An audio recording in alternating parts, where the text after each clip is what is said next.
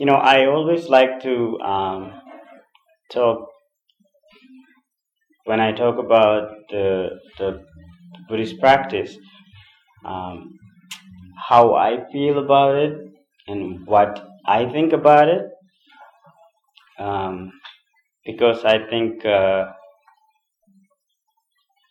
because that way I just not only preaching, I just share something that how I look at things and how I practically approach to certain things. So that's and one of the things that I see in Buddhist teachings is that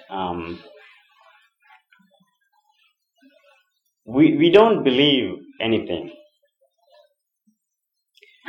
We don't because I think the believing is when we believe something, it's always has that mysterious part to it. There is something that unknown, that somebody, there is a authority and a figure that we cannot figure out, and so there is always this mystical things going on. So in Buddhist teachings, there is nothing like that. It's everything is very it has to be. It should be obvious. It should make sense, and it's not too complicated. It's very simple, but it's hard to practice. So that's all. If you think something is very, I really don't get this. It's nothing like very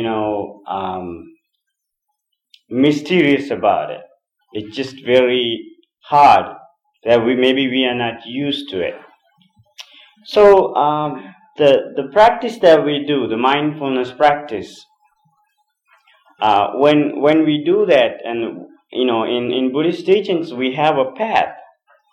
It's called eightfold path, Arya Vattangiko Maggo, and there are eight things in that path. So the first thing is start with the right understanding of Bhikkhuni. By the way, she doesn't like the word right, so I want to use the word complete. So when it comes to an issue or a problem or something in life or in the world, so we have this a full, complete understanding about that situation or the problem that you have, and so in that way it's a study. It's not something that that we cannot figure out. And so when you have a problem that you would come to a monk, so the idea behind it is not that he knows the answer for this. It's just sharing what you experience and then what the monk or the nun has experienced about this. So there is no way that with this practice that I can give you the answer for something that's going on in your mind. So it's about figuring out things by yourself. So I like that because in the practice there is this word in religious contest, right? Contest. We use the word faith. So in Pali we have the word saddha. Saddha means that people always translate it to as faith, but it doesn't really mean faith. It's mean confidence. So confidence about your path, your practice, and then you have the effort, the full, complete, right effort that you need to practice. So when you have these two, you figure it out, And so there is no mysterious things about it. And so let's say when you practice, you come across with a pain. And you have a pain in your knee, or maybe you have a headache, maybe you are sleepy. And so when that happens, people always just, I see that meditation is, people have gotten for a long time a wrong idea about meditation practice. And they always have about these, things that you can gain, powers, psychic powers. That's not our purpose. It's about understanding who I am, what's going on. So when you have a pain, you just have to go back and understand. The first thing is you understand you have a pain. I have a pain on my knee. And then you got to figure out, why do I have pain? The cause. The result. And so then maybe you need to relax. Maybe you need to get up. Maybe you need to move to a chair. So the answer is very simple. And you have the answer, but every time when you have that pain, you really don't want to figure it out.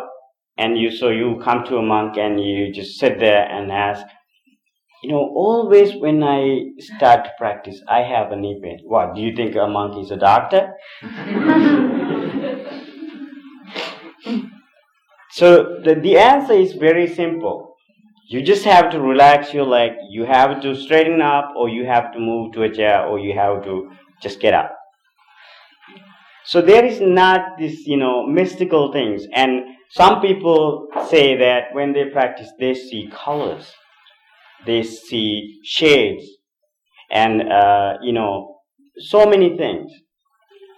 But you have to understand that it is not about any mysterious, there is nothing, any components like that to our practice.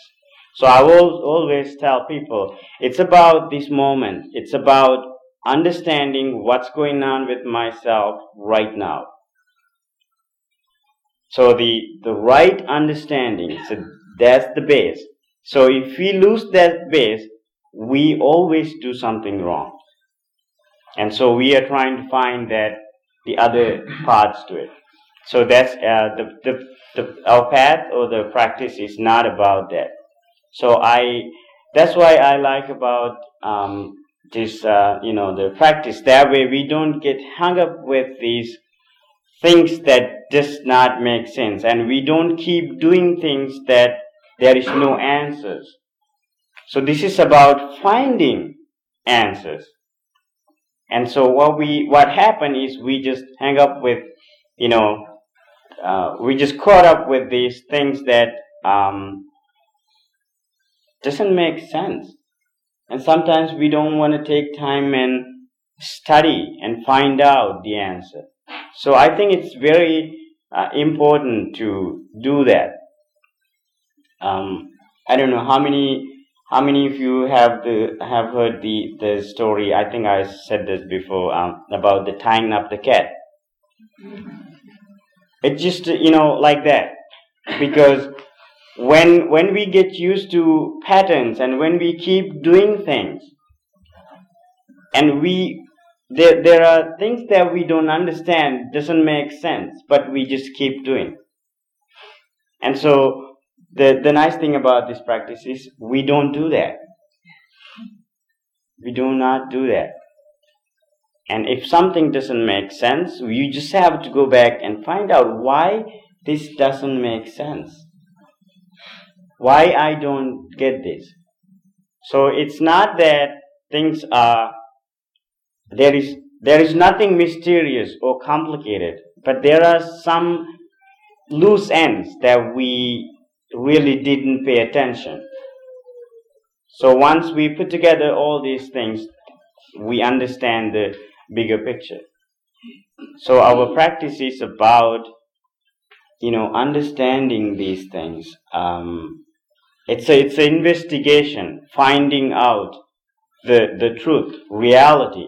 So when this is about understanding the reality. So when we try to figure out reality, there cannot be mysterious things going on, because it's not good, it doesn't go together.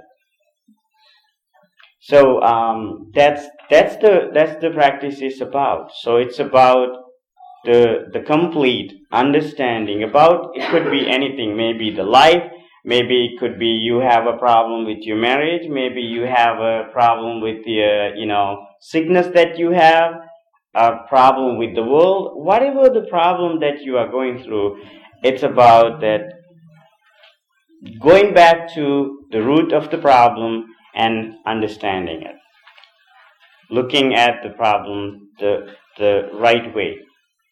And so that way we can figure it out. There is no the mysterious, mystical things going on. So that's something that I like about this practice. It's so we really don't have to believe anything. We just can take time and investigate it, find the answers by ourselves. So I think it's pretty cool. So if you have any questions, ideas to share, yes, Claudia. Tell the story of tying up the cat. Okay, so there were two monks. So this is there were two monks. They were if you are familiar with the Zen Buddhism, there were these two monks, and they were in a little hut. They call it kuti. It's very small, and so these two monks were practicing their whatever they practice every day. They had an obnoxious cat. It's just so distracted. They got really distracted from this cat to their practice. What they they decided this is not going to work, because every time when they practice, this cat would come in and he would just do all kind of stuff, and this really bothered them. They decided to tie up the cat. And so what they did was before they sit down, they would make sure to tie up the cat. He was just running around and do stuff. And then after they practiced, they was just release it. And so years went by, and then two monks died, and it was new monks and a new cat. And so they knew from their teachers that they used to tie up the cat. So before they start to practice, they would tie up the cat. And this way it went centuries.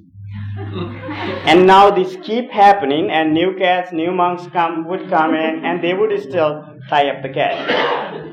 And then, like centuries after, a monk of that temple, hermitage, wrote a book about this, tying up the cat and the mindfulness practice.